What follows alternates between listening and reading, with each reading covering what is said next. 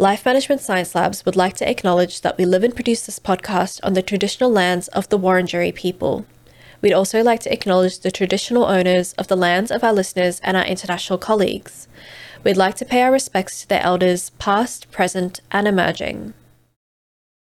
Hello and welcome to Self-Improvement Atlas, the personal science insight podcast produced by LMSL, the Life Management Science Labs. We are champions of life management science, providing structured insights informed by science and inspired by practice on key aspects of conscious living. Each week, we bring you scientific and practical insights on each element with the expert knowledge of professionals in the field. I'm your host, Aditi Kuti. Let's get on with the show. Dr. Sean Drummond, thank you so much for joining me today on Self-Improvement Atlas. It's such a pleasure to have you in the studio. It's my pleasure to be here. I'm looking forward to it. Can you introduce yourself to our audience for a second? Yeah, sure. So, as you said, I'm Professor Sean Drummond. I'm a professor of clinical neuroscience at the Turner Institute for Brain and Mental Health at Monash University here in Melbourne. I am, very broadly speaking, an expert in sleep and sleep research. I have a particular interest in, on the one hand, the impact of sleep and sleep loss on brain function and cognition, our ability to think, learn, pay attention. And then on the other hand, I have a very strong interest in the interaction between sleep and mental health. Okay, cool. I am 100% sure that our entire audience is definitely got a relevant problem to today's topic. We are going to be talking about sleep and sleep and mental health in general. Before we kind of get into that, we have a segment called Have You Met Sean Drummond, where we get to know you a little bit and get more comfortable with you. I'm just going to throw you some very easy questions. Okay. Are you ready? Ready. Okay, fantastic. What is your favorite book? I would say the Lord of the Rings trilogy. It is, I think that's the most popular answer to this question on this podcast. So many people, and I get it. I totally get it. I can't say I've read it. I tried, but I understand. I do. What about a favorite movie? I would say the original Star Wars trilogy. Those are a favorite of mine too. I'm definitely big on Star Wars for sure. What's a podcast that you've been listening to lately? So it's probably terrible to admit on in this venue, but I don't really listen to too many podcasts. I think the one that's most regular is The World Today from ABC. And what's a famous role model that you've kind of looked up to? Yeah, it's interesting. I wouldn't say that I have role models who are famous people. Because I don't really know those people, so I'm not sure how they could be a role model for me. I think some of my biggest role models are the mentors that I've had over the years in science, and in particular my Ph.D. mentor, a guy by the name of J. Christian Gillen, who is one of the founders of the field of sleep research and was a huge inspiration teaching me how to be a scientist. I feel like that's kind of famous if he's one of the founders of the field of...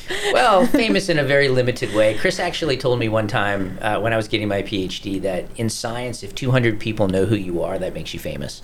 Right. And with inflation, that number's probably a little bigger today. But yes, in that context, Chris was very famous. Right. We'll count that. That definitely counts. What about the last course you've completed? The last course I've completed, certainly the last formal course I would have completed would have been my PhD many years ago.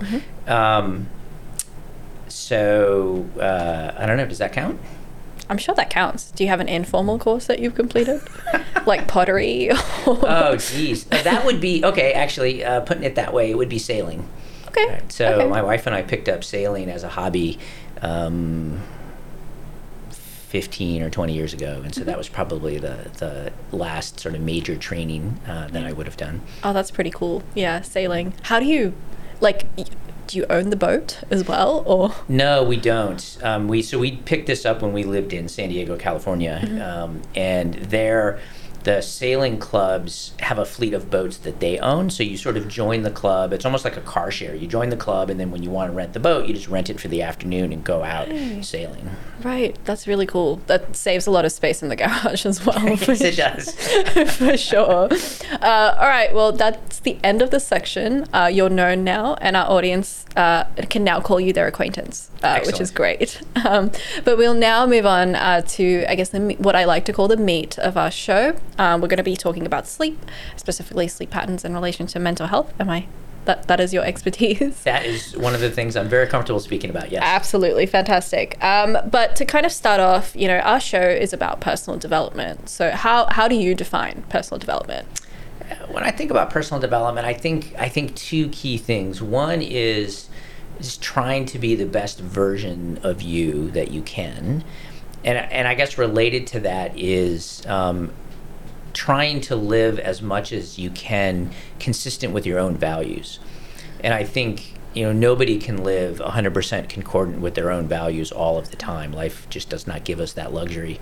But I think that trying to sort of move towards a self-actualization is trying to live as consistent as we can with our values.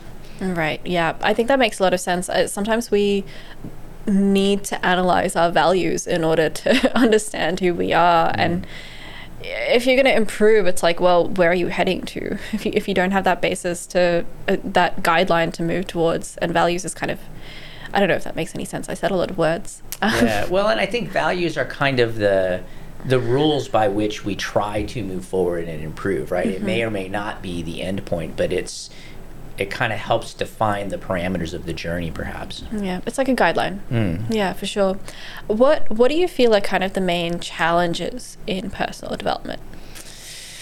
Well, I think to some extent, I sort of half jokingly said that life doesn't give us the luxury of living according to our values, but I think that that's true to some extent. We can't always live according to our values, and that's a challenge. So just as a personal example, I very strongly value investing in socially responsible ways, but that's not always possible. Sometimes when I go to the store and want to buy something, I don't have a choice of something that was sourced from a socially or environmentally responsible way, and so I either do without or I compromise, and sometimes it's not reasonable to do without, and so you compromise, but you do the best you can wherever you can.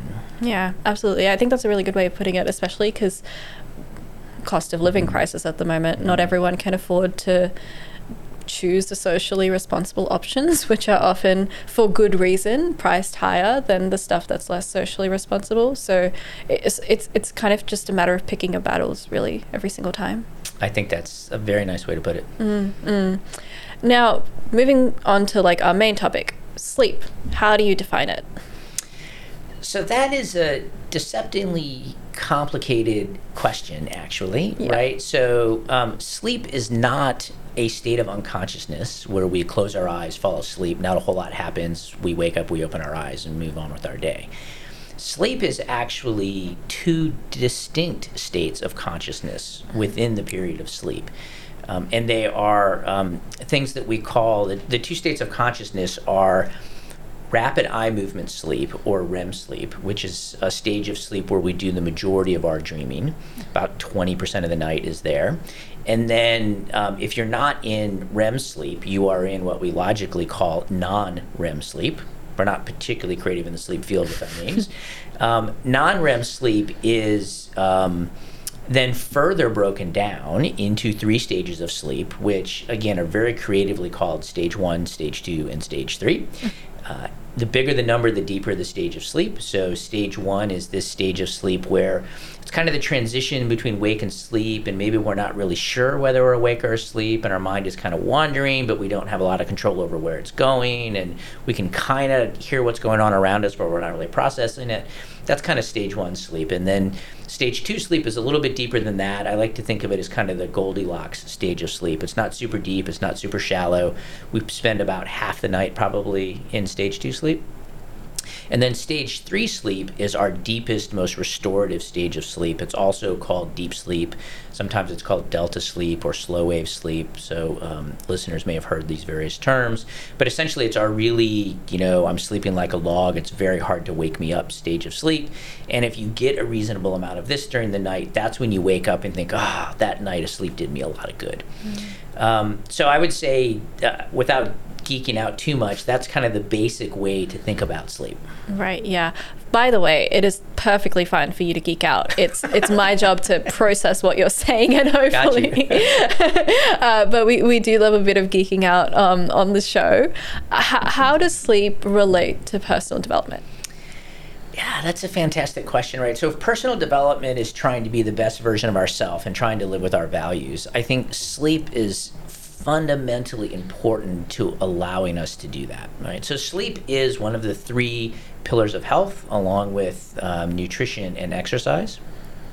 I think arguably, at least I could argue, that sleep is the most important of those, because sleep influences our ability to engage in and benefit from exercise. Sleep influences our ability to process and benefit from the nutrition that we give ourselves. And then thinking more about sort of living with our values, trying to be our best person, sleep has touches literally every single organ in the body is influenced by sleep. And so certainly it influences our physical health in very dramatic ways. As we'll be talking about in detail, it influences our mental health in very dramatic ways. Even simple things like sleep plays a big role in emotion regulation. So just our ability to interact with people, to read the emotions in their face, to respond in level, kind ways to people are all influenced by sleep. And I think many of us could think about a poor night of sleep and think that we're kind of irritable and annoyed the next day, and our patience is much less, and right, that often then becomes inconsistent with being the person who we want to be. And so I think sleep is intimately involved with the idea of personal development. Yeah, I feel like, we read so much about how important sleep is, but we still struggle to prioritize it and make sure that we are having a good night's sleep throughout the night. But it always helps to reiterate how important it is and all the different ways it can affect. What are the challenges in having a good quality sleep? Yeah, well, I think actually you just hit on one of the major ones, and that is prioritizing it, right? I think our societies, certainly most Western societies, have evolved this ethos that I'll sleep when I'm dead, right? Mm-hmm. And so whatever it is I need to do, it's probably more important than sleep, even if it's something as stupidly mundane as checking social media. Yeah. And I think that is kind of the number one problem. And there's really interesting research that shows, for example, teenagers are notorious for not getting enough sleep. It's not always their fault, because we force them to wake up at ungodly hours and get to school in the morning. And biologically, their body isn't ready to go to sleep at 10 or 11 p.m. And so we're sort of fighting, our social policies are fighting biology. But regardless, there's this interesting research that shows you can teach teenagers all about sleep health, and they can ace a quiz and know all of the information about sleep health, and yet that doesn't change their behavior. And so knowledge in this case is not necessarily power, or at least not the power to change. And I think it is a matter of thinking about, going back to my comment about values, thinking about how does sleep interact with my values in such a way that sleep helps me to live in accordance with my values. And no doubt there will be conflicts there as well, but I think the more people learn about the benefits of sleep and the negative impact of not getting a sufficient amount or quality of sleep, the more they realize that it does make it hard for them poor sleep makes it hard for them to live according to their values. And hopefully that kind of realization becomes the internal motivation needed to prioritize sleep in the way that biologically it should be prioritized. Yeah, and I would imagine that even just realizing how much of a problem it is can be difficult, because like you said, people will have all the knowledge and then still not follow it. And I guess I'm just thinking of like people who are probably have been workaholics for a very, very long time, so long that they can't even remember what it's like to have a good night's sleep, and therefore don't really know the difference or understand the difference that it makes. Yeah, and that's the not an atypical profile of someone who we get into our sleep clinics, who come in and something finally triggers them to come in and seek treatment for what can fairly broadly be defined as insomnia. And that becomes one of the challenges. How do you unwind a lifetime full of behavioral patterns to allow the person to get better sleep? And so that's often one of the things we have to tackle very directly by the time somebody gets into the clinic. Now, when somebody gets to the clinic, usually that motivation is there. That's why they walk through the door in the first place. And so they're more willing to make some of the behavioral changes that we ask them to. Yeah. But it's a challenge, and I think lots of people walk around with really crappy sleep for a long time, either not realizing it's crappy sleep because it's just normal for them, or feeling almost hopeless to do anything about it. And I can sort of definitively say neither of those is true. Crappy sleep is not normal, and there are plenty of things that one can do about it if one wants to get their sleep track back on track. Right. And you mentioned insomnia. What exactly is insomnia? How do people know if they have it? How can we see the signs before it begins to get that bad? Yeah, so it's a good question, and there's a lot layered in there. So let me start, since you gave me permission to be geeky, let me start with sort of the geeky definition. Yeah. Right, so insomnia means problems falling asleep, staying asleep, or waking up too early, unable to fall back asleep, 3 days a week or more for 3 months or more. Right, so it becomes sort of a consistent pattern that's happening almost more days than not.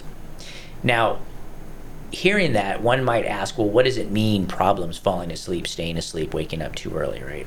Does it take me too long to fall asleep? And by that, we use the rule of thumb of 30 minutes. So more than 30 minutes to fall asleep, more than 30 minutes awake in the middle of the night, whether it be one long awakening or a bunch of short ones, and waking up more than 30 minutes before you want to, unable to fall back asleep. That combined with the 3 days a week, 3 months or more, combined with significant daytime problems that the individual relates directly back to the fact that they had poor sleep. And that's a key part of it. And I'll talk about why in a second, but just to sort of flush that out, those problems during the day can be memory problems, concentration problems. It can be emotional problems like irritability or depression, anxiety. It can even be really diffuse things like I just can't really get my work done as efficiently when I'm not sleeping well. But it's something that's happening during the day that the individual says, yep, that's because I had crappy sleep last night. Because if you don't have daytime problems, it may simply be, if you don't have daytime problems, but it's still taking you half an hour to fall asleep, it may simply be you're trying to go to bed way too early, right? If I tried to get in bed at 6 p.m. and fall asleep, there ain't no way I'd fall asleep in half an hour, right? And that's obviously an extreme example, but that's why it takes the addition of the daytime consequences before the sleep really becomes a disorder as opposed to simply an annoyance. Right. Yeah. That makes a lot of sense. Yeah. So, in that case, what is good sleep? Good sleep. So, I should preface it by saying some aspects of good sleep. No, I shouldn't say that. Some aspects of sufficient sleep vary with age. Right. Good sleep, however, if we want to sort of say what is good quality sleep, so good sleep would be falling asleep in less than half an hour. If you wake up in the middle of the night, it's a wake up, roll over, fall back asleep, wake up, go to the bathroom, come back, fall back asleep. So fairly quickly being able to fall back asleep. And then sleeping through till what feels like a reasonable hour of the morning. Overall, if we want to sort of put a number on it, if somebody is asleep 85% of the time that they are trying to be asleep, that's good, healthy sleep. And so in an 8-hour window, God, I can't do that math that quickly on the top of my head.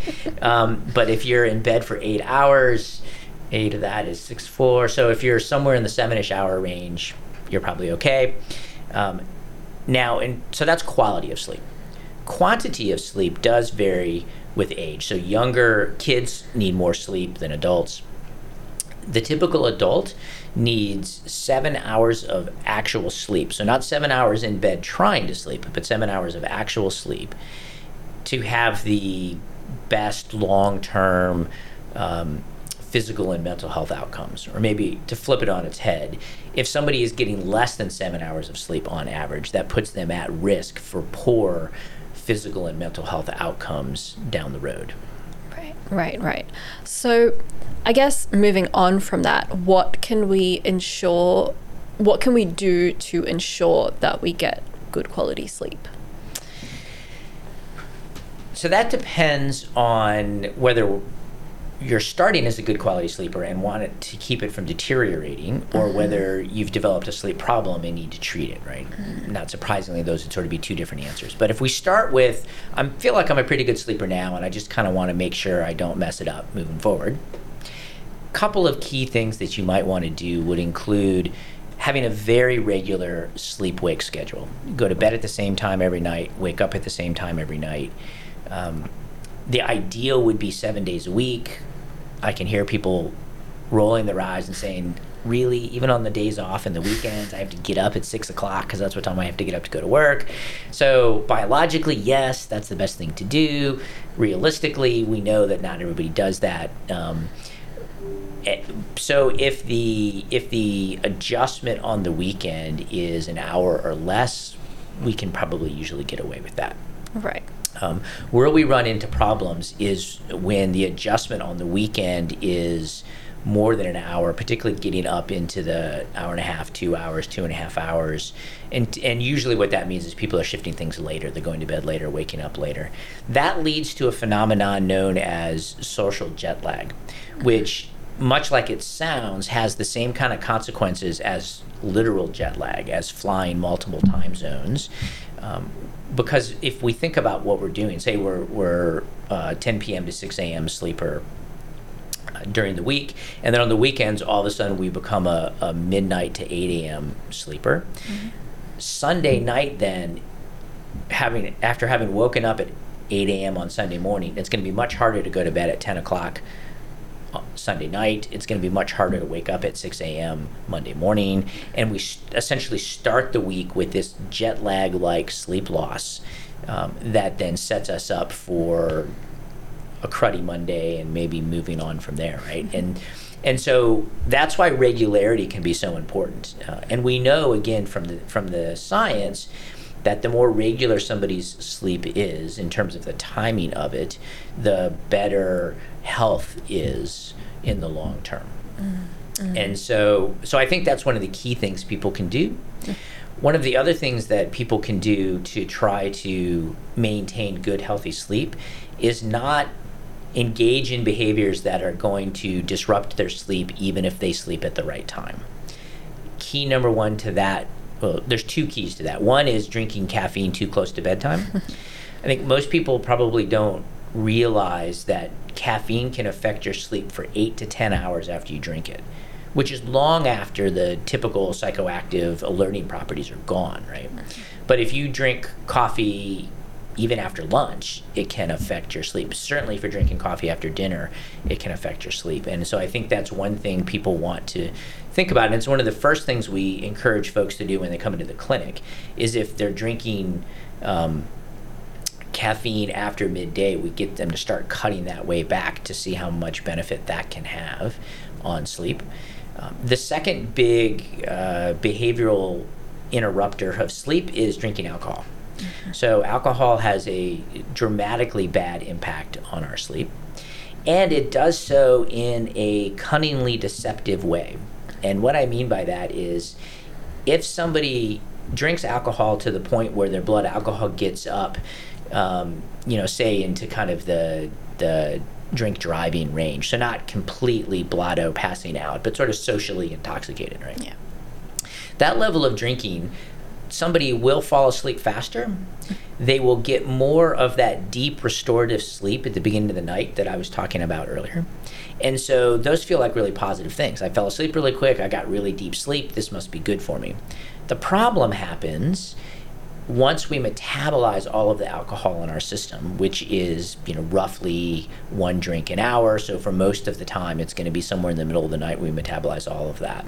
Then what happens is 2 big things happen in the body. One, our body temperature goes up, and an increasing body temperature is a signal to our brain that we should be awake.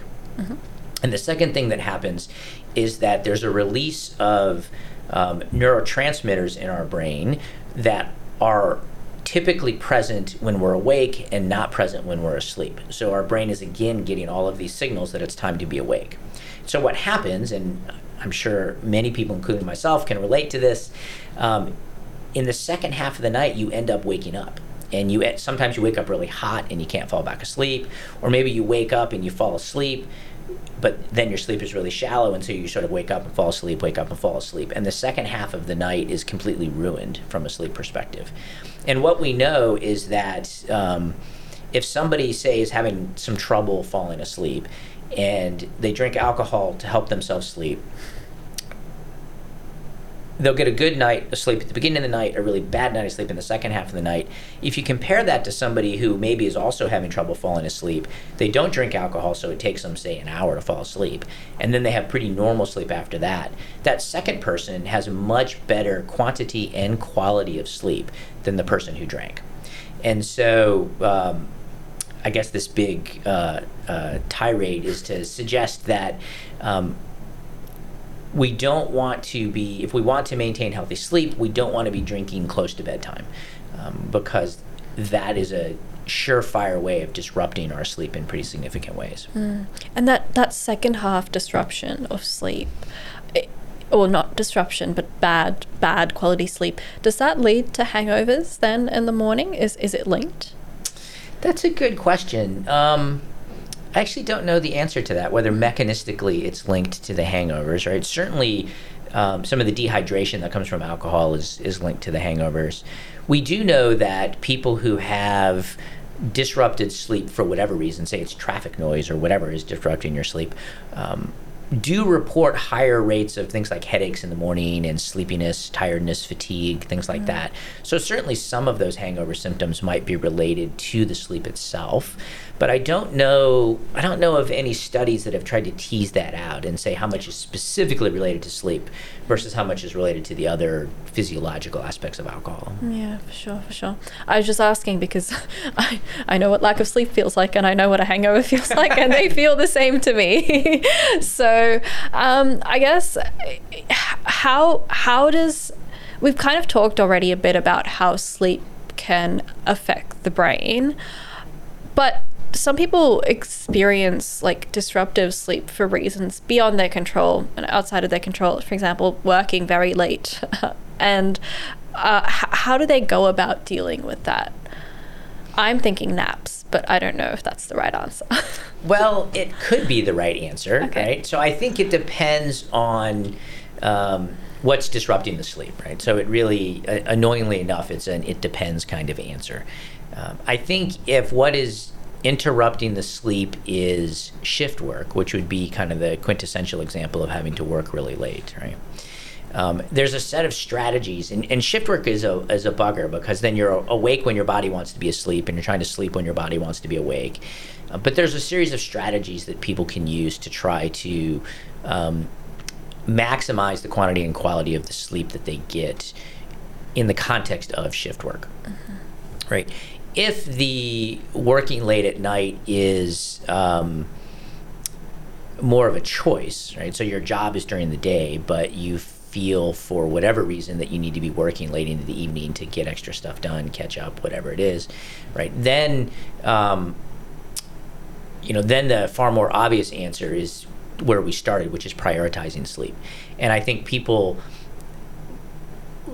realizing that trading off sleep for work is actually leads to diminishing returns. So that we know when people are working while they're sleep deprived, or even working once they've been awake for more than about 18 hours, people are less efficient, they're less accurate, make more errors. So the work that they're doing is lower quality work, and people would be better off getting a really good night of sleep and then being able to be maximally productive the next day, rather than trying to stay up and get extra stuff done at night when that stuff is worse quality than what they're used to being able to do. Yeah. What is kind of the optimal like sleep hours? Is it the same for everyone? Because I'm not a morning person. For me, I sleep at 1 a.m. and wake up at 9 because I work in the afternoon, so I don't have to do anything in the morning. But I also realize that I also know when I do have to wake up earlier than that, I feel disrupted during my day. I don't think other people operate the same way. I'm assuming it's different for everyone. It is. It's very different. And so what you're speaking to is something that we call chronotype. Right? So the cousin of sleep is circadian rhythms. And our circadian rhythms essentially are 24-hour rhythms that our body, lots of parts of our body go through that are roughly synchronized with the sun, the 24-hour daylight that we have, right? But some people, their body's ideal rhythms aren't perfectly in line with when the sun rises and when the sun sets. And so, for example, some people, particularly classically teenagers and people up into their maybe mid-20s, are what we call phase delayed. So biologically, their biological night does not turn on until very late, 12, midnight, 1 a.m., 1:30, something like that. That's when their body starts to believe it's nighttime. And therefore, the biological night doesn't turn off until 9, 10, 11 in the morning. And so for those folks are evening types, and they do their best when they are able to live their life according to that biological rhythm. So you're a great example. Because of what you do, you can get away with following your body's dictate and going to bed at 1, waking up at 9, and you do really well when you can do that. Other people are morning types, or the extreme of that is what we would call phase advanced, where they might want to go to bed really early and wake up really early. The sort of extreme prototype of that would be a older adult in their 70s or 80s or something who is falling asleep at 8 a.m. but waking up at 4 a.m. or something like that, right? And most adults are kind of somewhere between the extremes, but there are people who it's genetically driven. Their biology is to be a very late person or be a very early morning person, and that's the way they are their entire lives. And when they try to go against that, they're fighting their biology. It can be done, but their sleep is it's much easier to have good quality sleep when somebody can align their behavior with what their body wants them to do. So I'm assuming that when people are kind of fighting their circadian rhythm because they have to, for example, it doesn't really help in getting that good quality. Yeah, that's right. That's right. So, imagine if you tried to go to bed at 10 o'clock every night, you'd probably have a really hard time falling asleep. And then if you tried to be waking up at 6 a.m. every day, you'd miss a big chunk of when your body wants to sleep. And so you'd ultimately probably get relatively poor quality plus not enough quantity of sleep, right? And the same is true if somebody who's a morning person, for whatever reason, is forced to go to bed really late. Well, they'll fall asleep really quickly because it's the middle of the night their time. But then, when they won't be able to sleep in the morning because their biological day will start at 6 or 6:30. Their eyes will pop open. They just feel like they're done, even though they know they haven't gotten enough sleep. Their body says, "Nope, I'm done sleeping." And so they too will walk around sleep deprived because they're not getting a sufficient quantity of sleep. So the fighting our circadian rhythms is tough. And if somebody has to, for job reasons or family responsibility reasons or whatever it is, if somebody has to fight their circadian rhythms, there are some strategies that can be used to try to help your normal rhythms shift forward or backwards to better match what you have to be doing because of your responsibilities. But it takes some active work to do that. Yeah, for sure. Now, we did talk a little bit about how sleep relates to mental health and other things like substance abuse, but I feel like we haven't touched on it enough considering it's a topic for today. How does sleep relate to mental health? Sleep has a bi-directional relationship with mental health. So poor sleep influences poor mental health. Poor mental health influences poor sleep. The sleep going towards mental health direction is a bit stronger than the other way around. So to make this more concrete, we know that if somebody has insomnia today in sort of the way that I was describing insomnia earlier, if somebody has insomnia today, they are at increased risk of developing depression, a whole host of different anxiety disorders, substance abuse, bipolar disorder, psychosis if they are genetically at risk of psychosis, even PTSD if they're exposed to a trauma. So people are at risk of developing a whole host of mental health disorders because they are poor sleeping now. We also know that if somebody has a history of a mental health disorder and they get it treated, now they're doing fine, they're in remission, if they develop a sleep problem, they're at greater risk of relapse. And that's especially true, again, in depression, in bipolar, in alcohol abuse disorders in particular, and again, in things like schizophrenia if somebody is genetically predisposed to developing schizophrenia. Sleep loss isn't going to turn somebody into, it isn't going to create schizophrenia, but if you are at risk for it, it can trigger those episodes. So sleep plays a big role in our vulnerability or resilience to the development of mental health disorders. Yeah. This is a bit of a personal question, but I've dealt with chronic depression in my adult life as well. And something I found in my experience is that it doesn't actually disrupt my sleep. Or maybe it does disrupt my sleep, but I sleep a lot more. So I'm sleeping way more than than what is kind of considered normal. And sometimes I wake up feeling well rested, but a lot of the times I wake up thinking, why did I sleep so much? I wasted the entire day. Is that something that you've come across quite a bit, or do you consider that to be disordered sleeping as well? Yeah, absolutely. So depression is interesting because it is a disorder where some people experience insomnia and they can't sleep even though they want to. And other people experience what we call hypersomnia, which is they're sleeping way too much and potentially more than they actually want to.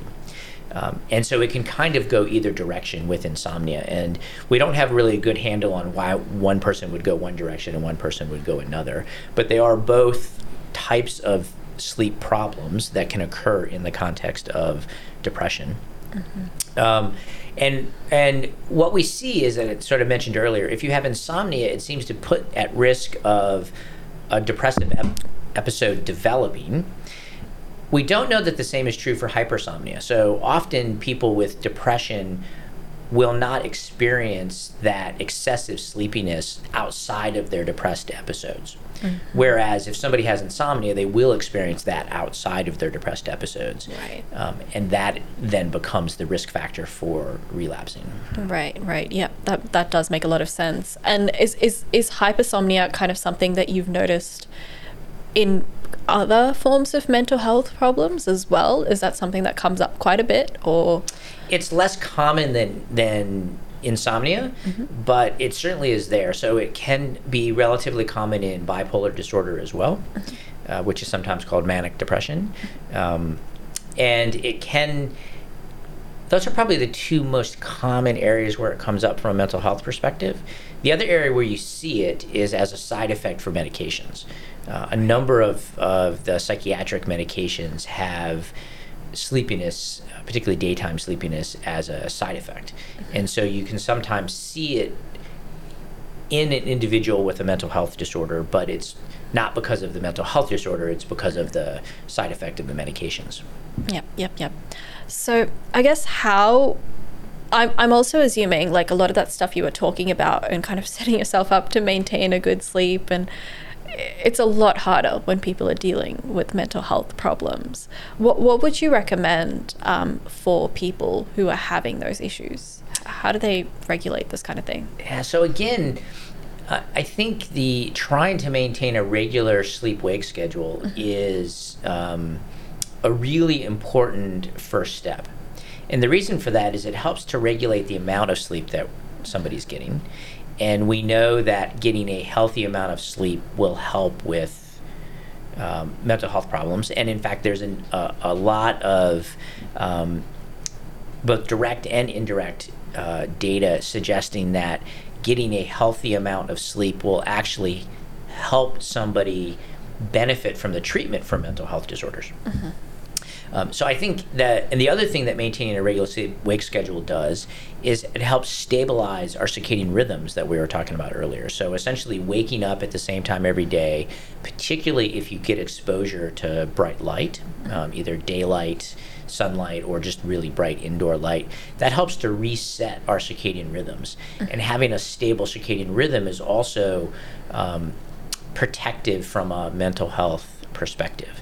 And so that regularity really is key in many ways. And I say that recognizing that it can be very difficult to maintain that regular sleep-wake schedule, particularly in something like depression, which comes with often fatigue and poor motivation and things like that. And other mental health disorders, the symptoms of the disorder might flip the other way and make it hard to go to bed on time, and instead you're staying up really late or waking up super early, and so I appreciate it's easier said than done. Yeah. But I do think it is one of those things that can go a long way to helping.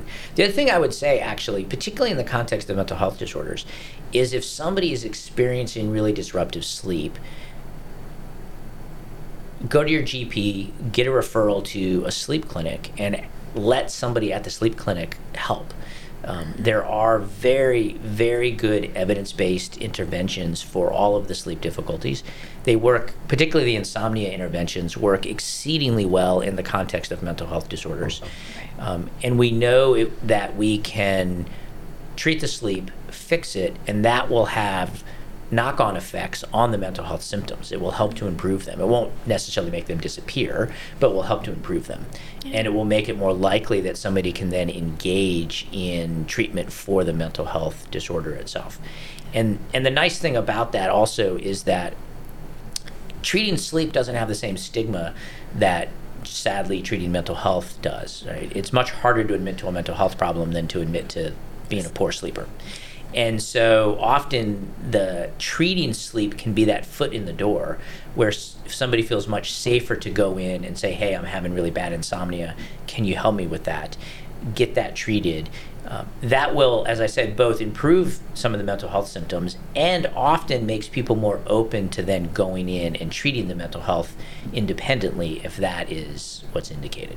Yeah, for sure. And I think also just something as simple as just having external help to kind of get you through it can be really, really important when, like you mentioned, self-regulation can get a lot harder for people with a lot of various kinds of mental health disorders.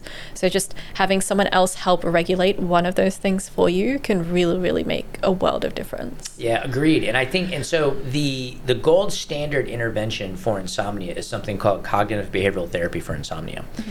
And it is a multi-week, usually 6 to 8, something like that, intervention. And the role of the therapist in that intervention is not only to teach you how to repair your sleep and get your brain sleeping at the right time and the right amount again, but also to hold you accountable so that you are following through on the behavior changes that they're asking you to make. And those behavior changes are often counterintuitive and not easy to do. And so having that external accountability, as you say, is extremely critical. Yeah, for sure. That does bring us to the end of our interview segment. I wanted to move on to the practice/habit experiment debrief, where we talk a little bit about a practice, something practical to take into account to help improve your sleep, and maybe deal with sleep disorder, because I'm assuming sleep disorders are a lot more common than people than we think. They are extremely common. So 10 to 15% of the population at any one time has a diagnosable insomnia disorder. Many more than that are having more like acute disruptions in their sleep that might turn into an insomnia disorder. And we haven't even talked about all the other sleep disorders. So yes, they're very common. Yeah, that's a huge chunk of the population. What's the practice that you do or you recommend to deal with sleep disorder and also help improving your mental health in the process? Yeah, well, this is going to shock your listeners, but I maintain a regular sleep-wake schedule. So I'm a 10 to 6 sleeper. Now, again, sort of acknowledging that it's hard to do it on the weekends, through careful negotiations with my wife, we do sleep in on our days off a bit. So in our case, we'll sleep in for an hour or hour and a half. And often that's also related to going to bed a little bit later because we're watching a movie or hanging out or whatever.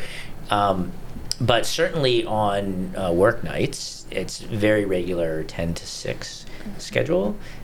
I happen to be one of these people that's extremely sensitive to caffeine, so I tend to not drink any caffeine after breakfast. Though with Melbourne's coffee culture, it's a little hard to not occasionally have an afternoon coffee. Yeah. But even then, I try to go for something like a chai latte or something that won't have caffeine in it. Yeah. And I do my best to not drink alcohol after dinner.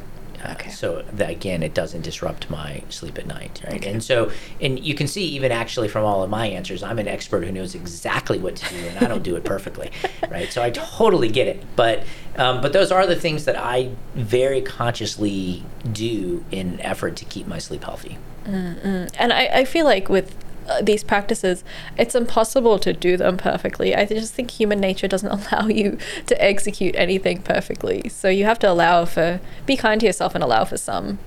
Yeah.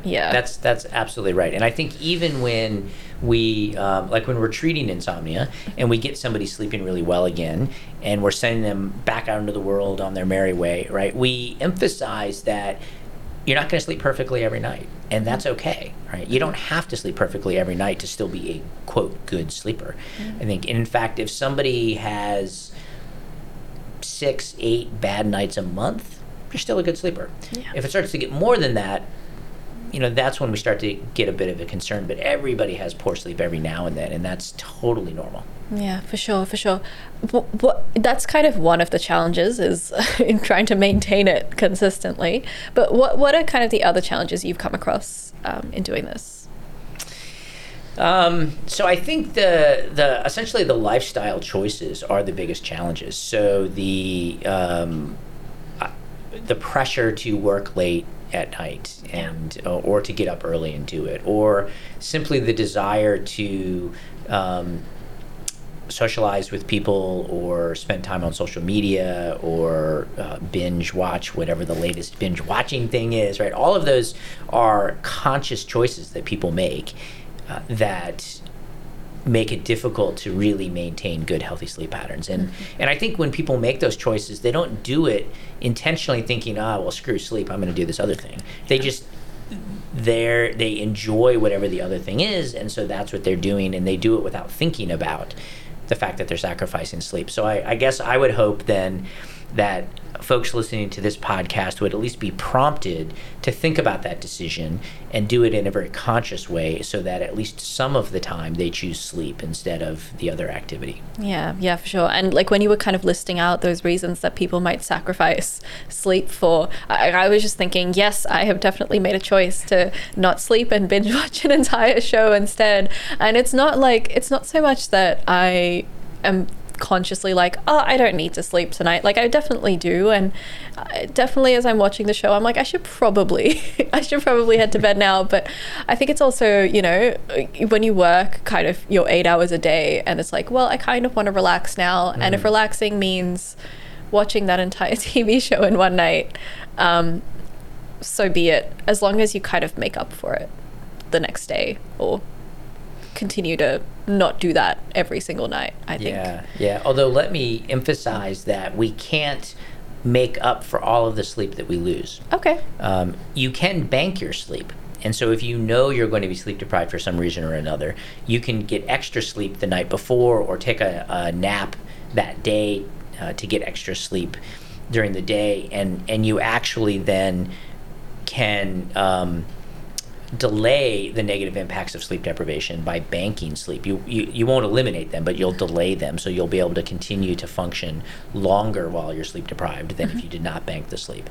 However, catching up, you never really catch up 100% of what you lose. And so yeah, no, that's a really good tip. I'm gonna keep that in mind for the next time I decide to stay up and watch an entire TV show in one go. Although I don't really decide until it's too late. Until it's too late. Until I've got it open, I'm like, I should start this TV show at 10 p.m. So, what do you kind of? How do you begin to figure out what is a good sleep-wake schedule for yourself? Like how do you sort that out? Because we talked a lot about circadian rhythm and like working along with your body and that kind of thing. How do you learn what's best for you?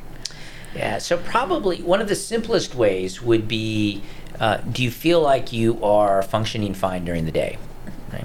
If you're walking around and you're not sleepy, you never feel like you need to nap, you never feel like your concentration, your ability to think, your ability to work is being impacted by poor sleep, right? Mm-hmm. Doesn't mean you never have periods of poor concentration. We all do for one reason or another, right? Mm-hmm. But if you are generally functioning fine during the day and you wake up in the morning feeling like you got a reasonable night of sleep and you're fairly refreshed, then your sleep's probably fine, right? I think people don't, in some respects, people don't have to think too hard about it. The hallmark of a good sleeper is someone who doesn't really think about their sleep, and they're able to sleep when they want to, and they wake up and they're able to function during the day, and everything's fine. That's probably the number one hallmark of a good sleeper, is you just don't think about it. Mm-hmm. Mm-hmm. When sleep starts to deteriorate, that's when we start to think about it a little bit more. But and so if you start to notice that your functioning during the day is impaired in one way or another, and you feel like that's related to the fact that you're not sleeping well, if you're consistently waking up in the morning and you are still tired, you're not feeling refreshed, those are signs that something is going wrong with your sleep. Either the timing of your sleep isn't correct because you're not with your circadian rhythms, or there's some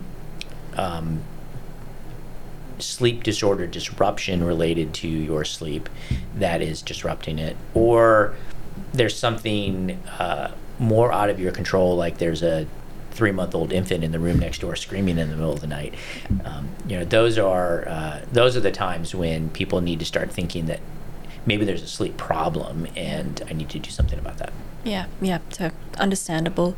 How do you feel like this, maintaining a proper sleep schedule and getting that good sleep, how do you feel like that impacts your personal development and your perception in life?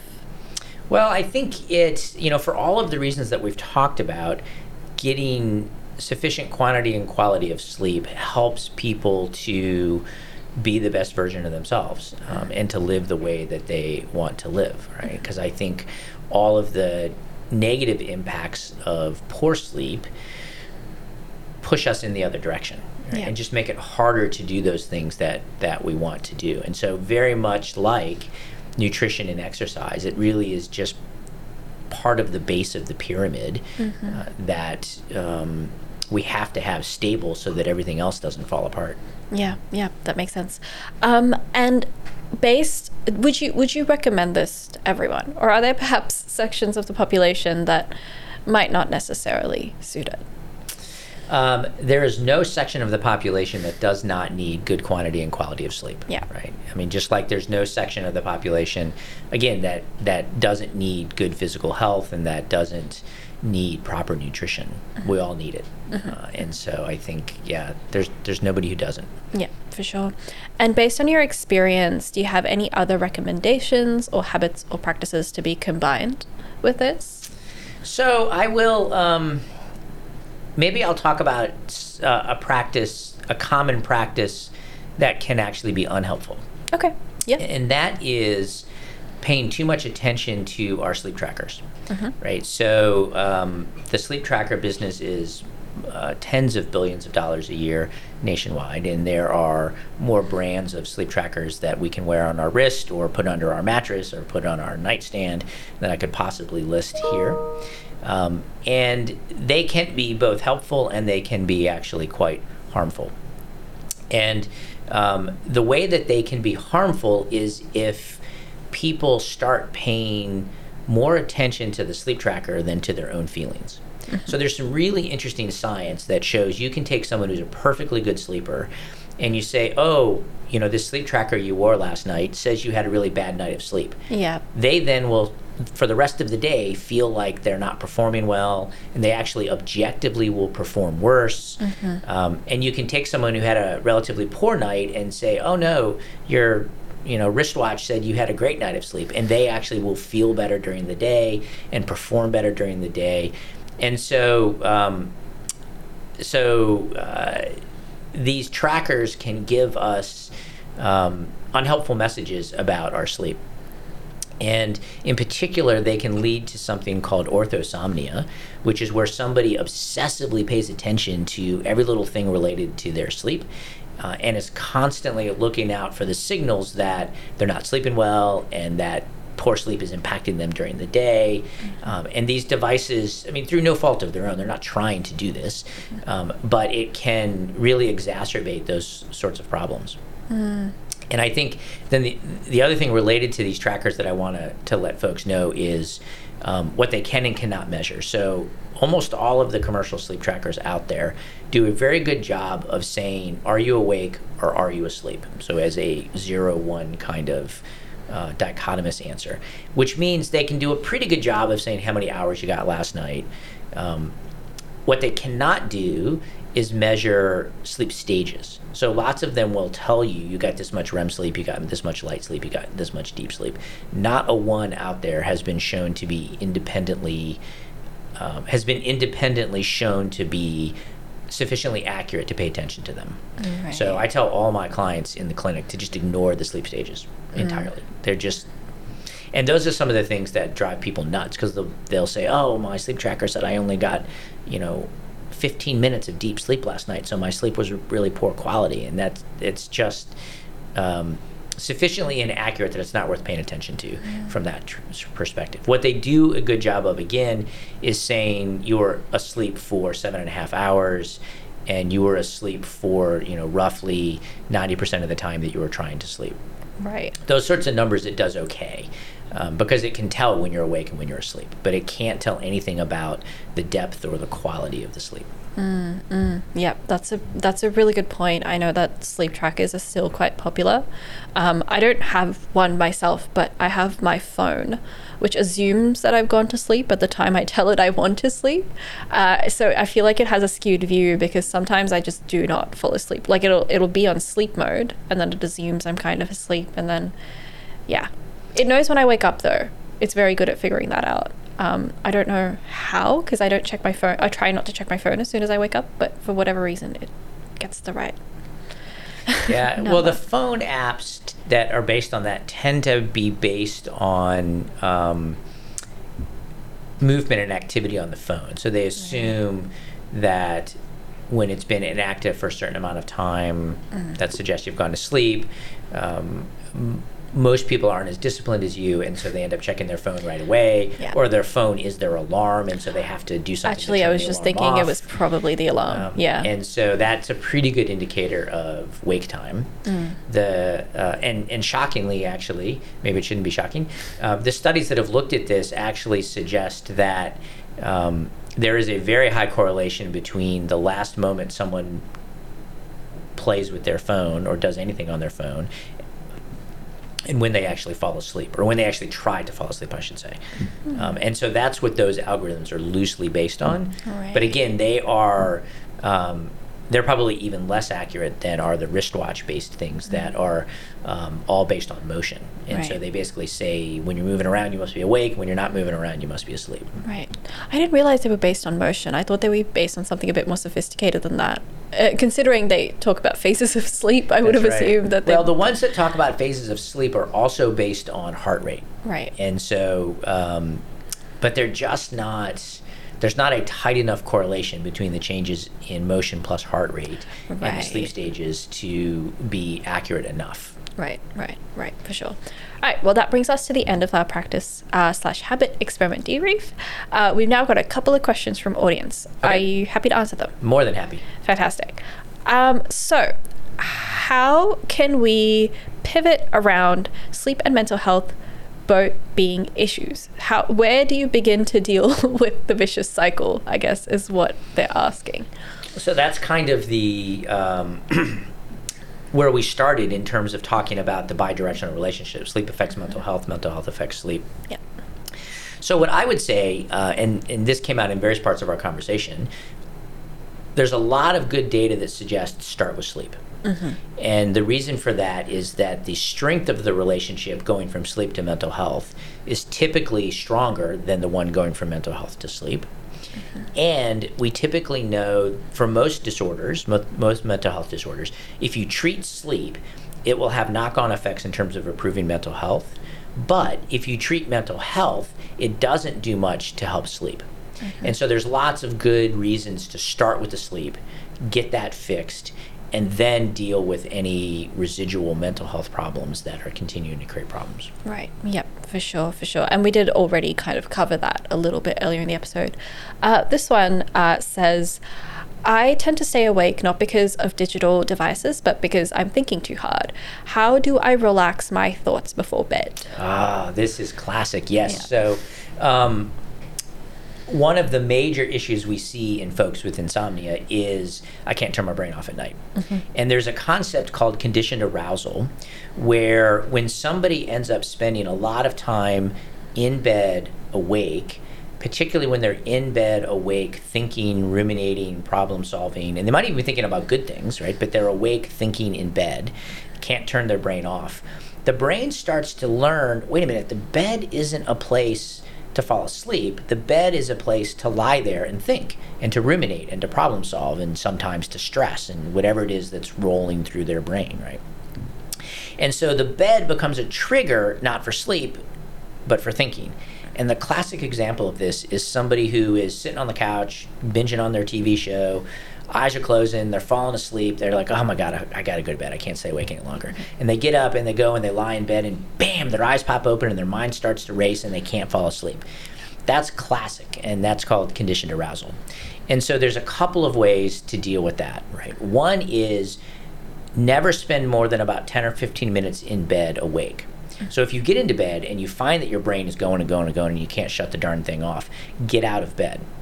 Do something else that's relaxing in a dimly lit room until you start to get that drowsy, sleepy feeling and feel like you're going to fall asleep again, and then you go back into bed and give it another go.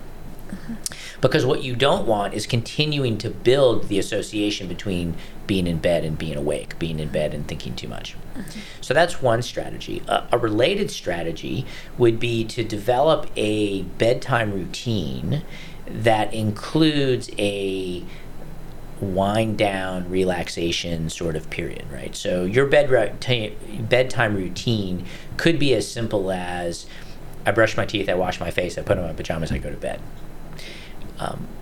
However, if you are having this problem of I can't fall asleep because I'm thinking, you might want to extend that bedtime routine for 20, 30, 40 minutes. People have to just play to figure out what the time for them is, but have a relaxing, non-TV, non-digital set of activities that you engage in. And again, it will be a little bit different for different people. Some people might meditate, some people might pray, some people might do deep breathing, other relaxation sorts of techniques. Some people might listen to a soothing podcast, book on tape, music, whatever it is, something that helps you relax, wind down, so that you can essentially put your brain and your body in the best possible state to be able to fall asleep when you finally get into bed.